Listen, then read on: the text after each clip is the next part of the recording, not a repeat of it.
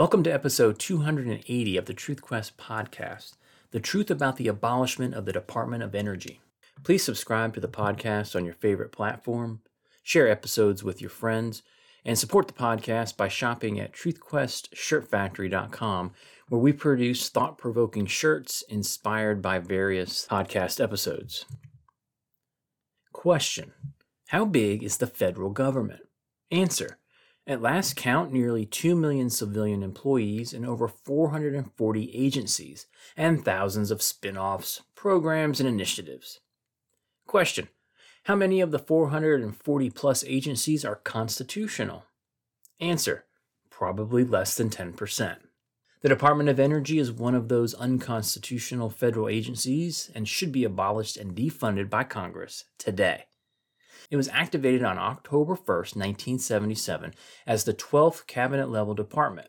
According to the Department of Energy's website, it, quote, brought together for the first time within one agency two programmatic traditions that had long coexisted within the federal establishment. One, defense responsibilities that included the design, construction, and testing of nuclear weapons dating from the Manhattan Project effort to build the atomic bomb. And two, a loosely knit amalgamation of energy-related programs scattered throughout the federal government, end quote. For some of you, calling for the defunding and abolishment of a federal agency, any agency, much less one as important as the DOE, since they are dealing with something as important as energy and nuclear weapons, may seem like blasphemy. You may be wondering how I can make such a bold statement, calling for its abolishment. The reason is simple. Constitutionally speaking, the Department of Energy's very existence is essentially illegal. How do I know that? Because the powers granted by the states to the newly created federal government at the Constitutional Convention are listed succinctly in Article 1, Section 8 of the United States Constitution. The powers listed in those 18 paragraphs include the following: 6 paragraphs concerning the military and the militia, 4 of them concern money or taxes. There's a paragraph on commerce. There's a paragraph concerning naturalization and bankruptcies. Notice I did not say immigration. There's a paragraph in there about post office and post roads. There's one on copyrights and patents. There's one concerning federal courts, one on maritime crime, a paragraph concerning the governing of the District of Columbia. And finally, there's one paragraph that gives Congress the power to, quote, make all laws which shall be necessary and proper for carrying out the execution of the foregoing powers. This is known as the Necessary and Proper Clause, which we will tackle at the end of this episode. Just in case there was any confusion after reading Article 1, Section 8, the Founding Fathers authored the 10th Amendment of the Constitution, which reads, "The powers not delegated to the United States by the Constitution, nor prohibited by it to the states, are reserved to the states respectively, or to the people." As James Madison explained in Federalist 45, the powers delegated by the proposed Constitution to the federal government are few and defined, which seems obvious given what we just covered. Madison continued and explained those powers that are to remain in the state governments are numerous and indefinite. Again, any argument here? The 10th Amendment is pretty damn clear. By the way, one of the shirts we sell at truthquestshirtfactory.com says, few and defined, numerous and indefinite. I encourage you to pick one up if this argument is piquing your interest. To finish with Madison, he said, quote, the former, that being the powers delegated to the federal government, will be exercised principally on external objects as war, peace, negotiation, and foreign commerce, with which last the power of taxation will, for the most part, be connected. He goes on to say, quote, the powers reserved to the several states will extend to all the objects which in the ordinary course of affairs concern the lives, liberty, and property of the people and the internal order, improvement, and prosperity of the state, end quote. Back to Article 1, Section 8. Did you hear me say anything about energy on that list? Does the Department of Energy pass the constitutional smell test? No, of course not, because it's not listed in the enumerated powers delegated to the federal government by the states, and therefore the Department of Energy should be abolished and defunded today. Now, the astute among you may say, hey, wait a minute, I thought you said there were 6 paragraphs in Article 1, Section 8 concerning the military and the militia. And if one of the reasons the Department of Energy was created was to deal with nuclear weapons, couldn't the argument be made that it is constitutional? To which I say, I agree with you to a certain extent. I will address that exact concern at the end of the episode. Until then, let's examine the Department of Energy holistically. Despite the fact that the DOE should not exist, it has an annual budget of $46 billion and an employee base of over 14,000, all of whom could be working productively in the private sector rather than in a bloated, inefficient, meddlesome government agency that adds nothing to the economy, instead acts as a drag. The Department of Energy's own website makes my argument for abolishment. Quote, over the course of its history, the Department of Energy has shifted its emphasis and focus as the needs of the nation have changed. During the late 1970s, the department emphasized energy development and regulation. In the 1980s, nuclear weapons research, development, and production took a priority. With the end of the Cold War, the department focused on environmental cleanup of the nuclear weapons complex and non-proliferation and stewardship of the nuclear stockpile. In the 2000s, the department's priority has been ensuring the nation's security and prosperity by addressing its energy, environmental, and nuclear challenges through science and technology solutions. The department has sought to transform the nation's energy system and secure leadership in clean energy technologies, pursue world-class science and engineering as a cornerstone of economic prosperity, and enhance nuclear security through defense, non-proliferation, and environmental efforts. End quote. In other words, the mission of the Department of Energy has ebbed and flowed and grown with the sitting of each new Congress. Its mission is vague and unclear, which makes it malleable and subject to growth, waste, inefficiency. Just like every endeavor that spends other people's money on other people. Or, in America's case, one that spends printed money on other people. Given its ambiguous mandate, they can simply claim a new one. Ask for more money, hire more people, rinse, repeat every 2 years with each new irresponsible Congress. Rarely will you find a better example of the expression, never let a crisis go to waste, than the establishment of the Department of Energy.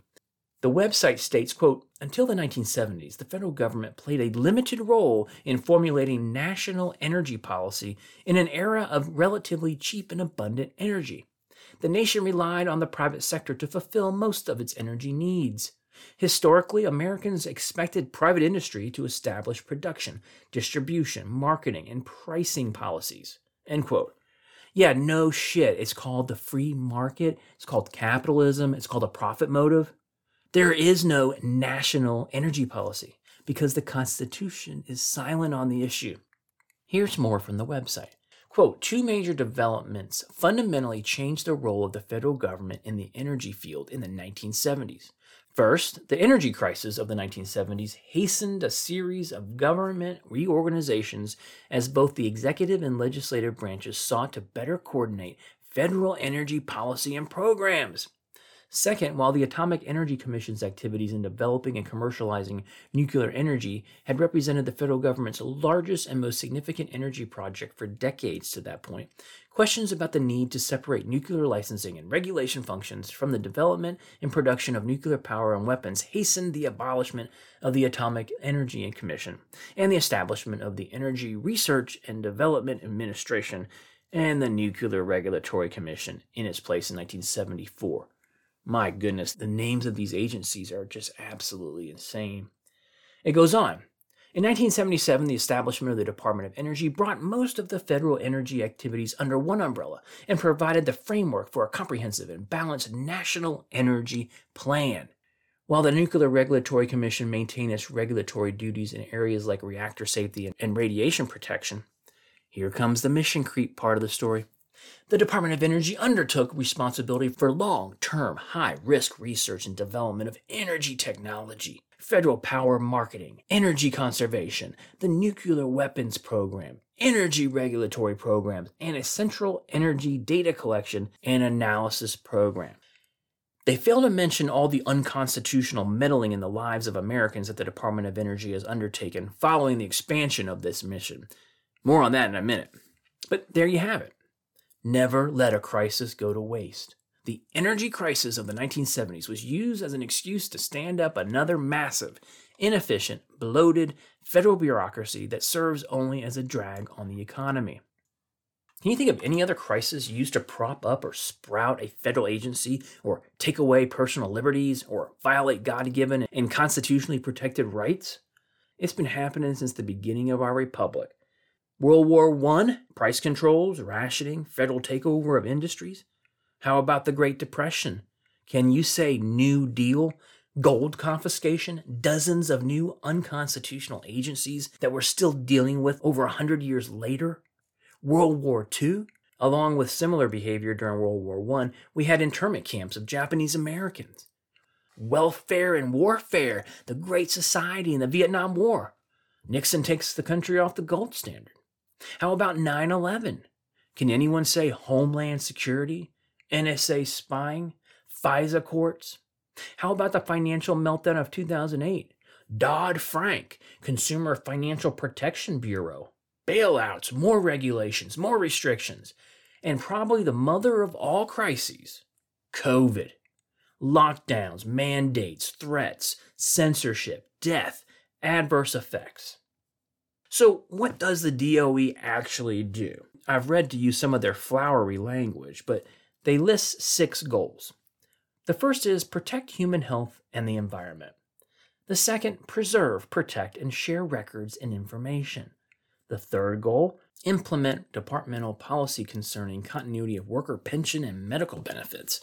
4, manage legacy land and assets, emphasizing safety, reuse, and disposition, including cleanup of legacy waste. The 5th goal is support an effective and efficient workforce structured to accomplish departmental missions. 6, engage the public, governments, and interested parties. Wow. Is any of that anchored or sourced in the Constitution? That's a bunch of unconstitutional bullshit. According to energy.gov, their priorities include climate action, energy jobs, investments, and energy justice. Oh boy, anytime an adjective is added to a word, especially if that word is justice, you should be very, very suspicious. Social justice, environmental justice, now we have energy justice. Again, none of that is anchored or sourced in the Constitution. Anyone that pays the least bit of attention to the news understands that the primary focus of the Department of Energy is implementing the green energy agenda. They call it clean energy, renewables, net zero carbon emissions, etc. It's all about pushing expensive electric vehicles and punishing fossil fuel users. All this shit we discussed in the previous episode, episode 279. As I see it, the main priority of the Department of Energy is to harass the American people, to dictate to them. 2023 was the year the Department of Energy jumped the shark. Early in the year, they started issuing proposals or dictates on energy efficiency of dozens of appliances and devices. You know, in order to lower household energy costs and reduce pollution, save the planet. From pool pumps to heating equipment, refrigerators, light bulbs, walk-in coolers and freezers, water heaters, dishwashers, washing machines, dryers, air conditioners, furnaces, gas-powered lawnmowers, weed eaters, leaf blowers, and some 24 other appliances and devices. There's never any consideration of the cost to consumers to buy all these more expensive appliances and devices that comply with the endless list of the Department of Energy mandates, and there sure as hell is never any consideration of the constitutionality of their actions and so-called authority. There's no need for a federal agency to dictate standards or methods of energy usage for household appliances or one that pushes a certain form of transportation while demonizing another. The individual states are perfectly capable of handling all of that. They can create coalitions with other states to address broader issues regarding the electric grid or even nuclear cleanup. But as prescribed by the Constitution, the federal government has no power to be involved in this area of life, and therefore any policy prescriptions, regulations, and/or dictates are null and void. They have no authority. Besides the question of constitutionality, no one ever asked the question why. Why is a federal Department of Energy necessary? For the first 201 years of the nation's existence, we operated without centralized guidance on this subject. We were able to deal with our collective energy needs without the corrupting influence of some bureaucrat in D.C. As a matter of fact, the nation thrived without centralized guidance on the subject of energy. The United States became the most powerful and most influential country on the planet in less than 200 years without a Department of Energy, proving its very existence is pointless. There is no need for a federal agency to regulate, or in the case of the Department of Energy, dictate energy policy to 340 million people plus the 10 to 15 million illegals. A quick review of press releases on the department's website will give you a sense of the things that they find important. Here's one: snow-capped mountains at risk from climate change. DOE announces $36 million to advance marine carbon dioxide removal techniques and slash harmful greenhouse gas pollution. DOE proposes new standards for residential appliances to save Americans billions in annual energy and water bill. DOE finalizes efficiency standards for residential refrigerators and freezers, closing out remarkable year of cost-saving progress. And the paragraph below that reads, bolstering Biden-Harris administration efforts to strengthen outdated efficiency standards to save Americans over $1 trillion over 30 years. Then I noticed a trend. There's lots of press releases about tribes and tribal land. U.S. Department of Energy announces $3 million to transition tribal colleges and universities to clean energy. Tribal Energy Snapshot, the Karak Tribe.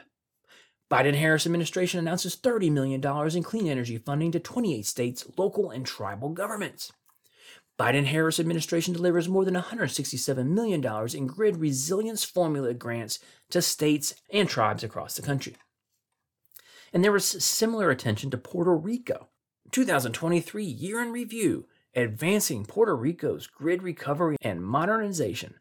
DOE announces $13 million to connect more Puerto Rico communities with residential solar and battery storage.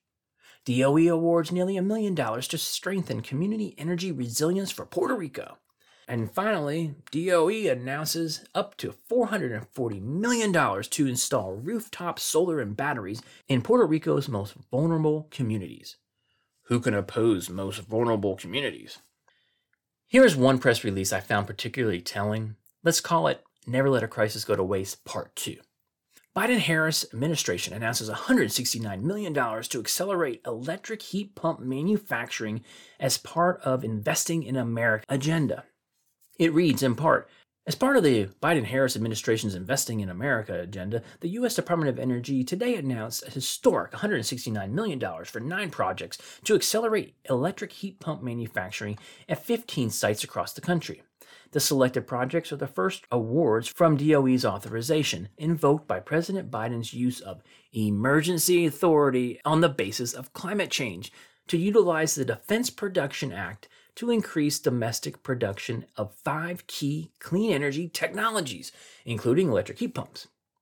Just so you understand what all that shit means, the resident simply deems an emergency, this time based on climate change, which isn't even a real thing. With the emergency declared without congressional approval or consultation, the resident then utilizes the Defense Production Act of 1950 to start shoving an agenda down the throats of Americans. In this case, something as obscure as heat pumps. Here are some of the key accomplishments touted by the Department of Energy in 2023.